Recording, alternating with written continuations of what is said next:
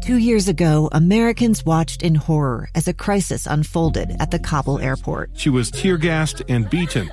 Images of thousands desperate to escape Taliban oppression filled our news feeds. More than 80,000 Afghans made it to America. But the story didn't end there. It was very cold. There was no power, no heat. Who would help our newest neighbors? I'm Andrea Smartin. In Stranger Becomes Neighbor, you'll hear the stories of some remarkable refugees who left their homes and their dreams behind, only to start over from zero. Their only possession was 3 blankets. And you'll meet Americans who stepped up to help them. You want me to come when you deliver your baby. What can one person do in the face of an international disaster decades in the making? That's Stranger Becomes Neighbor. Find us at kslpodcast.com. Follow us on Apple Podcasts or anywhere else you listen. Inside Sources with Boyd Matheson. And welcome back to Inside Sources. I'm Greg Skordas filling in today for Boyd Matheson. We're going to stay with a little bit of our coverage of what's going on up at the Hill right now with Congress. The state and the state Senate and House have passed a number of bills. I mean, this is sort of record-setting, and we're not even a week into the current session, and things are rocking and rolling up there. Not the least of which is a couple of bills that we're going to try to talk to Speaker of the House, Brad Wilson, about.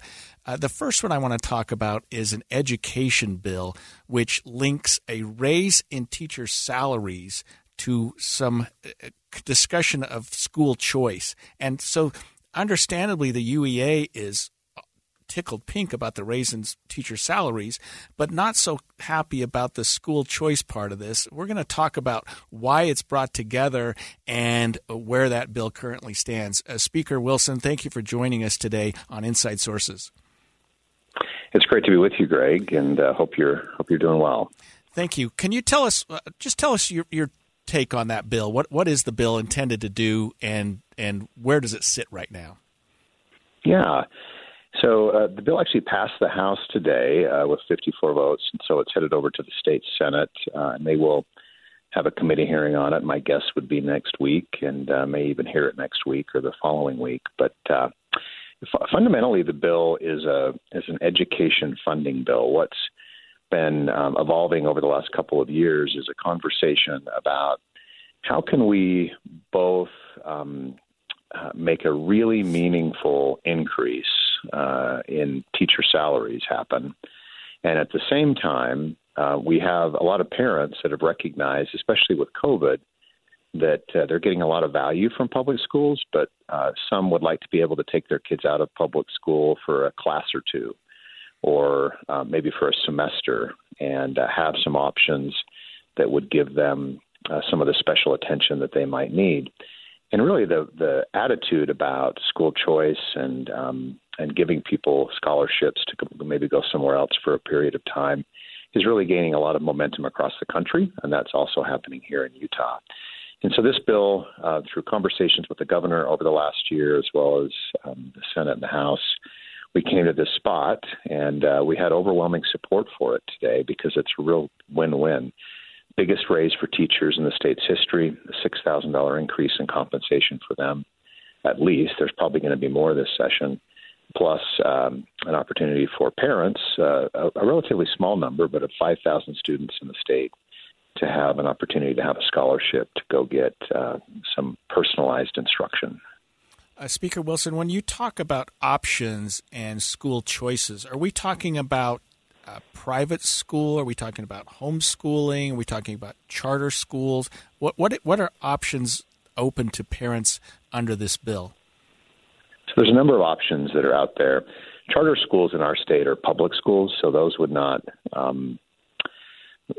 be part of this framework. But of course, private schools would be, and we've got a number of great private schools in the state. And you might even see a few new private schools emerge because of this program. I guess time will tell.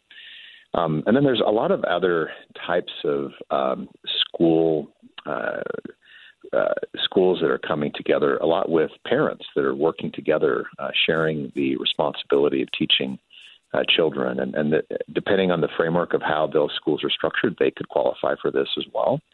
And then, a lot of other kind of interesting things like maybe some tutoring could come into play here and some other options like that. So I guess I have to ask the question, why was this tied to teacher salaries? A gun in the face. Then all of a sudden they all kind of lined up. They pointed their guns at me. And this is the point where I thought, I'm going to die today. Started 2 years of horror for an American in Venezuela. They said, you need to give us your phone and get ready because you're coming with us. I'm Becky Bruce, and I spent a year researching and piecing together Josh and Tammy Holt's story about their ordeal in a notorious prison. That's when everything started to turn bad. We had another pound on the door. Boom, boom, boom. And there was the police once again. You can binge all of the episodes of Hope in Darkness on KSLPodcasts.com or wherever you get your podcasts.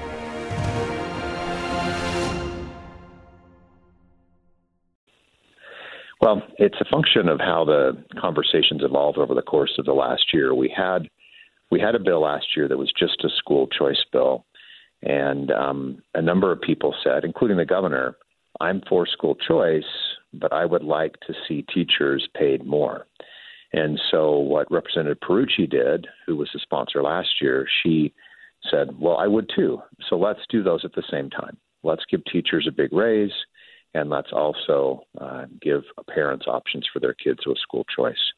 And so she opened up this bill over the summer as an education funding bill, and that's where it kind of moved from there.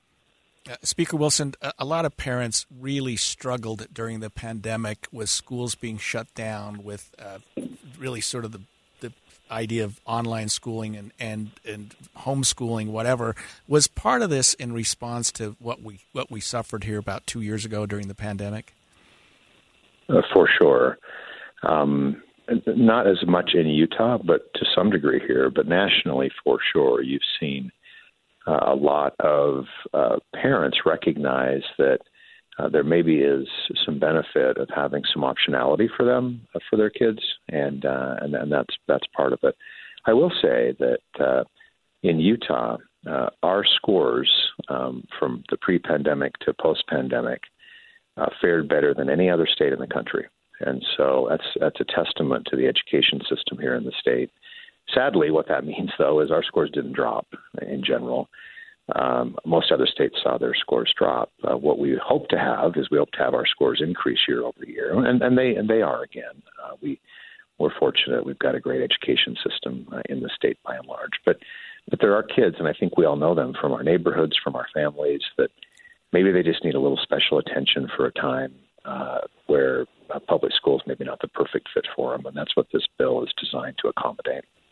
Speaker Wilson, let me shift gears a little bit, and I appreciate your time, by the way. I mean, you've got to be up to your ears right now up there, but you're also it's been a busy week. Yeah, it's been amazing. I mean, congratulations on how much you guys have accomplished up there. But talk about the Utah Waterways bill. What can we expect with that? I know we're looking at a great winter and we have a lot of snow, but on the other hand, people are telling us the Great Salt Lake may be gone in a couple of years. What's the legislature doing about that? Yeah, well, we made a historic investment both in financial resources and also policy changes last year to address our water needs. And I could go on about this for hours, which of course I won't. But it's actually really rare for the speaker to run a bill as the presiding officer. But I am sponsoring a bill this year called Utah Waterways, and that bill really creates a framework. Similar, Greg, to something you're probably aware of called UCare, where we've moved the needle in a really significant way in terms of our air quality in the state over the last 20 years. UCare is an organization that's been instrumental in that, in terms of bringing the public and private sector together to help facilitate a lot of strategies that have helped drive our air quality in the right direction. And so we're going to stand up a sister organization called Utah Waterways, which is designed to do the same thing. It will bring the public and private sector together. It will facilitate everything from an educational program so businesses and individuals know exactly what their role is in terms of water conservation. It will help facilitate grant programs to businesses and organizations to help make a difference in terms of our water infrastructure and conservation in the state.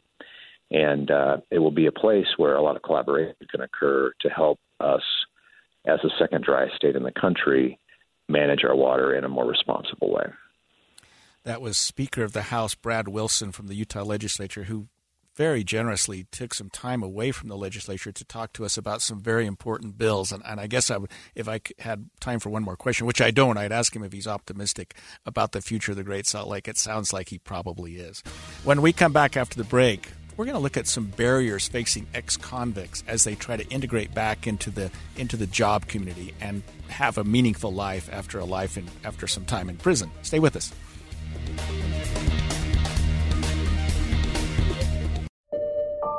I'm Dave Cawley, investigative journalist and host of the podcast Cold.